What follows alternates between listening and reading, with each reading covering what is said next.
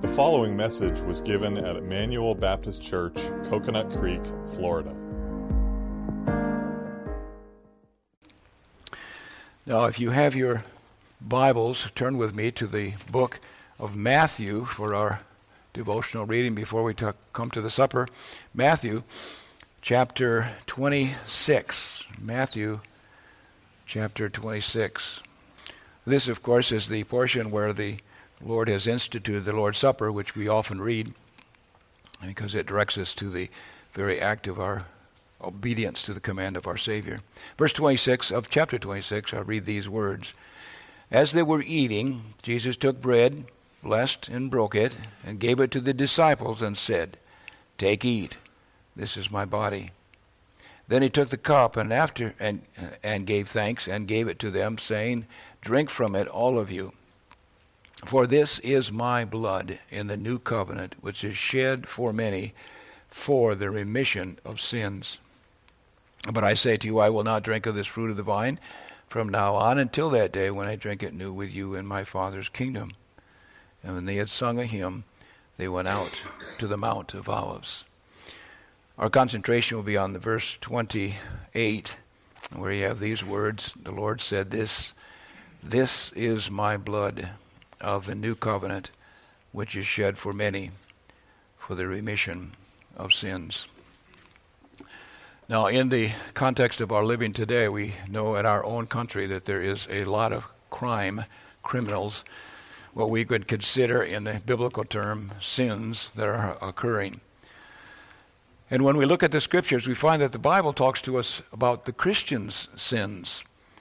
We know that the real answer to our society's problems is the gospel. When they are brought to light, to the commands of God and the judgments of God, as we have just read, and then they can hear the message of the Savior, which is, of course, desperately needed. But in Romans chapter 7, when the Apostle Paul writes concerning the struggles of the Christians that they have with sin, he makes this statement concerning the use of the law. And it's contained in verse 13. He says this, "Has then what is good become death to me? Certainly not. But sin, that it might appear sin, was producing death in me through what is good, so that sin through the commandment might become exceedingly sinful." I want us to concentrate on those two words, exceedingly sinful. I think it's very important for us to know and to be aware of being light in our thoughts of sin. We need to see how horrible and how bad sin is in the eyes of God.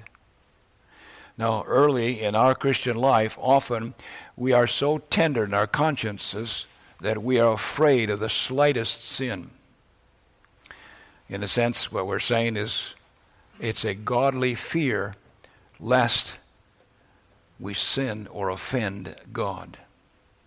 And sad to say that soon after, because of the rough handling and our surrounding of this world, that timidity is removed. It is a sad truth that even Christians may grow by degrees callous, so that the sin which once startled them does not even alarm them in the least. It is by degrees that men are familiar with sin. A little sin startles us, but we say, just a little sin. And then another sin comes, and a larger sin comes, and another sin comes, and by degrees we begin to regard sin as just a little problem. Then follows an unholy presumption. We think that we have not fallen into open sin. And that may be true. But we just tripped a little is our thought. We think that's the case. But we think we stand upright in the main. You may have uttered one unholy word, but as far as the most of our conversation, it's been consistent. That's the way we think. And so what do? We palliate sin. We excuse sin. We make it appear less. We throw a covering over it. We call it by kind names. It's interesting as you would reflect upon your life and you can see how that occurs little by little.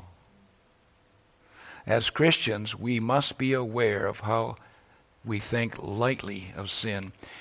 We must take heed lest we fall little by little. Is sin a terrible thing? Is sin a little thing? We know that sin is a horrible thing. It's a deadly poison. And who can know its deadliness? And it's important for us to see that this deadliness is contained in the idea that little by little it comes. Like those great trees that are cut down little by little, either an axe or even a chainsaw. It's little by little. And so that sin keeps coming, just like a little continual dripping wears away on the stone.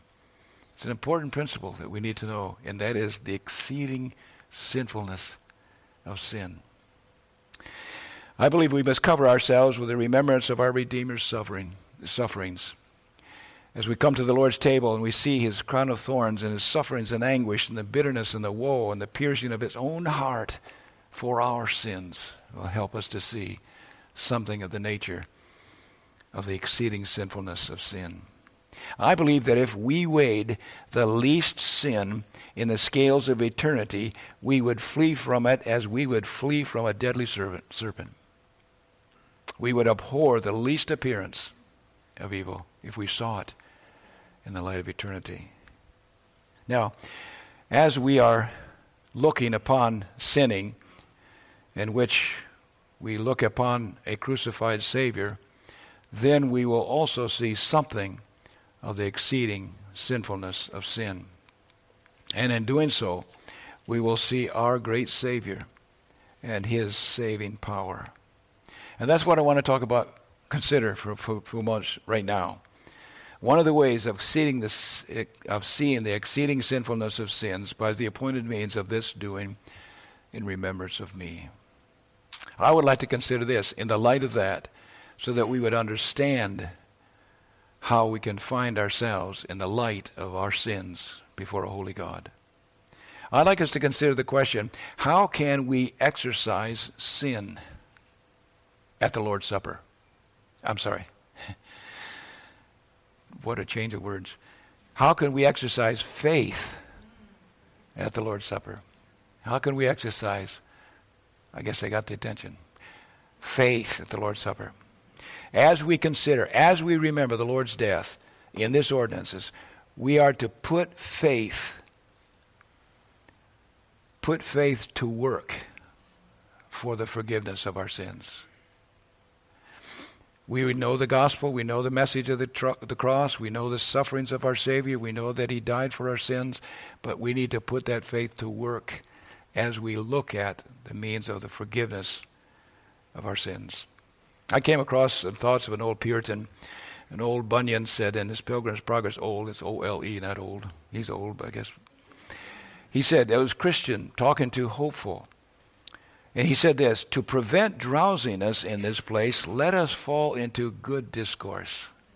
I think this is helpful and encouraging for us as we now fall into this discourse and this considerations of our thoughts concerning Christ's death. We can put it into a good discourse. It's nothing new. It's not nothing profound. It is profound, but it's not nothing profound to us that we've not known. And here's what I want us to do, and how we can exercise faith at the Lord's Supper. We must make faith use the blood and death of Christ for us in our respect to God, and secondly, in our respect to ourselves. Or we can say it this way. Faith is to be used in our appeal to God, and faith is to be used in our applying it to ourselves. So first of all, we must put faith to work in our appeal from Christ's blood to God in this way. First, we're to pray this way, consciously in our communion with God. We're to pray this: I, myself, am exceedingly sinful. My sins are abominable in your sight. They are worse than the venomous snake is in our eyes, and they are more than the hairs of our head. But, and here we come to exercising our faith. But, Lord, here is the precious blood of Christ, which is your Son, and he shed his blood to make me acceptable in your sight. Peter tells us we are redeemed with the precious blood of Christ as of a lamb without blemish and without spot. And so we come continually, Father, it is because of your Son's blood shed on behalf of my sins that you make me precious in your sight. Our Father, it is because of his shed blood that you have made me even honorable in your sight. I did not consider the possibility except you have said, we are redeemed with the precious blood of Christ, as of a lamb without blemish and without spot. My Father, it is because of your words, which I believe, and I am only bold through this precious blood in applying that blood to myself, exercising faith in the remembrance of Christ. In addition to that, we can come before him and say, I have violated your law, I have broken your commandments, I have greatly sinned against your law, but Lord, here is forgiving blood. Jesus said, this is my blood of the new covenant, which is shed for many, for the remission of sins. I was an enemy to you, but you have said that there is reconciling blood, and by him to reconcile all things by himself, by him, having made peace through the blood of his cross. I trust in this. And now, because of reconciling blood, I am a friend to God who is appeased. And then in addition to that, we can say, Lord, I was in worse bondage than Israel was in Egypt, because I was a captive of the devil. I was a slave to my lost soul. But, Lord, here is purchasing blood. Your word declares to the shepherds of the church of Ephesus, to the shepherd of the church of God, which he purchased with his own blood. And so we come exercising our faith in the confidence of the word that God has said. He has purchased us. Again, we continue. You have said that I am bought with a price, which your Son has paid for my redemption, for my ransom. It is through this blood and the promise that I humbly believe that I am delivered and redeemed, exercising faith in the truth of God. I will depend upon you to supply all my needs and all that this blood has bought and purchased for me, exercising faith. And then again, Lord, I have no righteousness of my own. My righteousness is only as filthy rags before you, and I need to be just in your sight. And Romans says, much more then, having now been justified by his blood, we shall be saved from wrath through him. I am ashamed of my good works. I am ashamed of my prayers. I am ashamed for you to see my best conduct. But here is justifying blood. Here is a crucified Christ, and he has been made righteousness for me. Exercising our faith. By your help, I do rely upon the crucified Savior to make me righteous before your eyes. I do not claim any actions of my own for my justifying righteousness before you. I reach out with the hand of faith to be justified by his blood. I find that precious. That's where our hope is.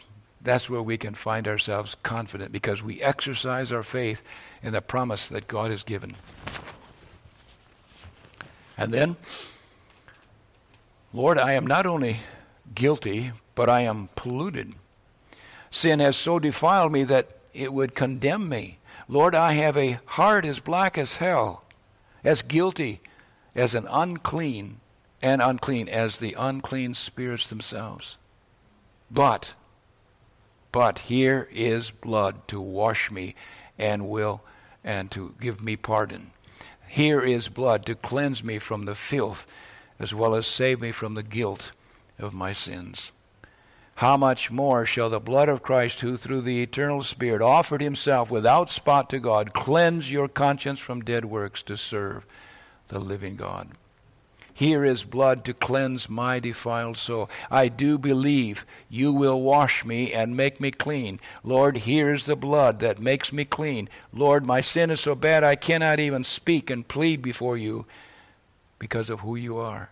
But here is pleading, speaking blood. Hebrews 12 tells us, to Jesus, the mediator of the new covenant, and to the blood of sprinkling that speaks better things than that of Abel. His blood pleads for me.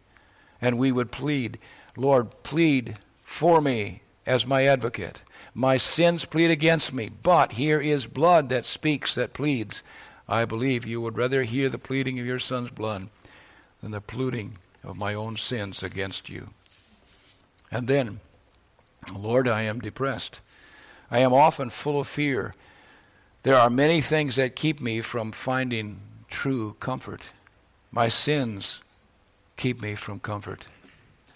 The carrying out of my own duties, they do not even reveal real comfort. But, Lord, here is comforting blood. O Lord, the blood of your Son is living water to soothe my dejected heart. That's where we can find comfort. We come by faith to the bleeding wounds of God's Son, the Lord Jesus, and draw comfort for our hearts that so desperately need it. Can you find a better place to find comfort than the promise and that work that Christ has done for us? And then, Lord, my sins are not only made me filthy, but they have hardened my heart.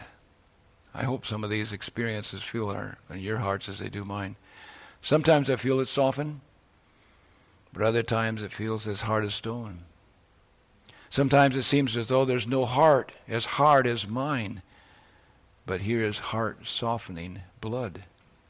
Listen to what Ezekiel said in chapter 11. He says, then I will give them one heart, and I will put a new spirit within them, and take the stony heart out of my flesh, and give them a heart of flesh. And we pray, Lord, may I feel the virtue and the power of it to make me have a heart of flesh. Lord, I believe I will be softened by the blood. And that's true if we believe that. And we recognize it. And then, Lord, my sins are very strong and powerful. And sometimes I think they not only rage, but they reign.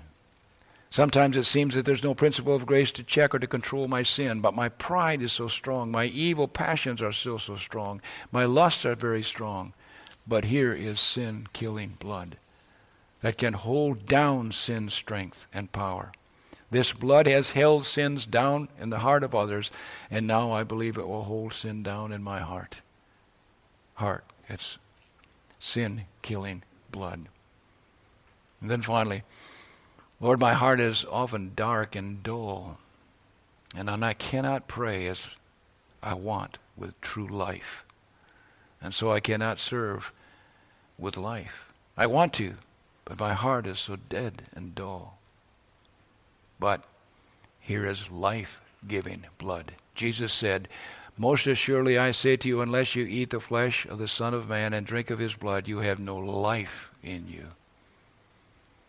Lord, give me now the power of life, the life-giving blood, that I might serve you with life. How encouraging this should be to us. There's the answer. Now we are to make use of all the benefits of the blood of Christ for our remembrance of Christ when we put faith to work in our appeal from Christ's blood to God. Now quickly, our second point, and very much shorter. When we consider the blood of Christ and this ordinances, we are to set our faith to work and apply it to ourselves. I'm relating, I think, things that we experience, and I think this can be profitable for us to consider. And that is to stop the voice of our conscience. Our conscience seeks to speak out to us, especially at the table. I don't know if you know this or if you experience this. You come to remembrance of Christ and you see all that is being portrayed in this magnificent remembrance a service which is so important for us. And that's when the realities of our sins, what it cost our Savior, it comes to our minds, and our conscience says, yeah, you think you're right. You need to be really examine your heart. And it will rightly and justly accuse us, because our conscience is probably no more than the devil does. There are many evil thoughts and inward sinful workings in our hearts, even at the table. In remembrance of what we've done, or even at our own hearts and dealing with the supper itself. Well, we're to use some of the excellencies of the blood of Christ as that basis which can quiet and stop our conscience. How do we do this? Like this. Very simple. Conscience. You tell me of blasphemous thoughts, wicked thoughts, evil thoughts, distracting thoughts, and I agree with all of your accusations. But, listen, conscience, here is blood that has satisfied God, and you, conscience, must be satisfied. Here is a blood that has reconciled me. Here is this blood. God is at peace with me, and you, conscience, must be also, because of the blood. Remember, there's a basis for this. It's not because we say it and do it, but it's because of the blood. This is the way that we can get the peace of conscience. It is on this solid ground, based on the promises and the work of Christ, that we can have a firm peace between our soul and our conscience. We must make a particular application of the blood. Application of the blood in all of its virtues and all of its benefits by faith. It's life-giving blood, heart-softening blood, justifying, sanctifying, pleading blood. It is the crucified Savior who is the object of justifying faith. We who have a real and living faith will be able to have all that is needed to satisfy all doubts and fears and provide for all of our needs. It's like a basic medicine to cure all souls' problems. It is a real and living faith in the blood and death of the Lord Jesus Christ. The blood and death of our Lord, with all of its virtues and efficacies, is to and will draw faith to do its work as we remember the Lord at the table, exercising faith. Let me quickly give an example that is given to us in Psalm 51 of David's, his confession. In verse 14 it says this, "Deliver me from the guilt of bloodshed, O God, the God of my salvation, and my tongue shall sing aloud your righteousness." Notice the solemn confession. He plainly names his sin. He does not call it manslaughter, but he calls it by its true name, bloodshed. He did not actually kill Bathsheba's husband, but it was the plan in his heart, and before God, he was his murderer. We must learn in confession to be honest with God. We are not to give sweet names to foul sins.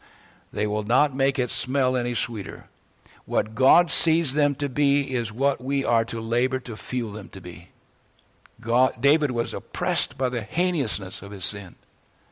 It is easy for us to use words, but it is difficult for us to feel the meaning. Psalm 51 is a photograph of a contrite heart, and we must seek after the brokenness of heart. It is a heart consciousness of the hell deservingness of sin that we need in order to expect to find forgiveness. That's when the blood is valuable. That's when we can feed upon him. That's when we can trust it because we have nowhere else to go.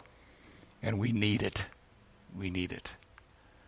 Secondly, David in his prayer was an earnest prayer. He addressed God, who is, of course, is the one who has the prerogative to forgive sin, and brought before his name. And his office is the one who can give forgiveness of sins for those who come to seek him.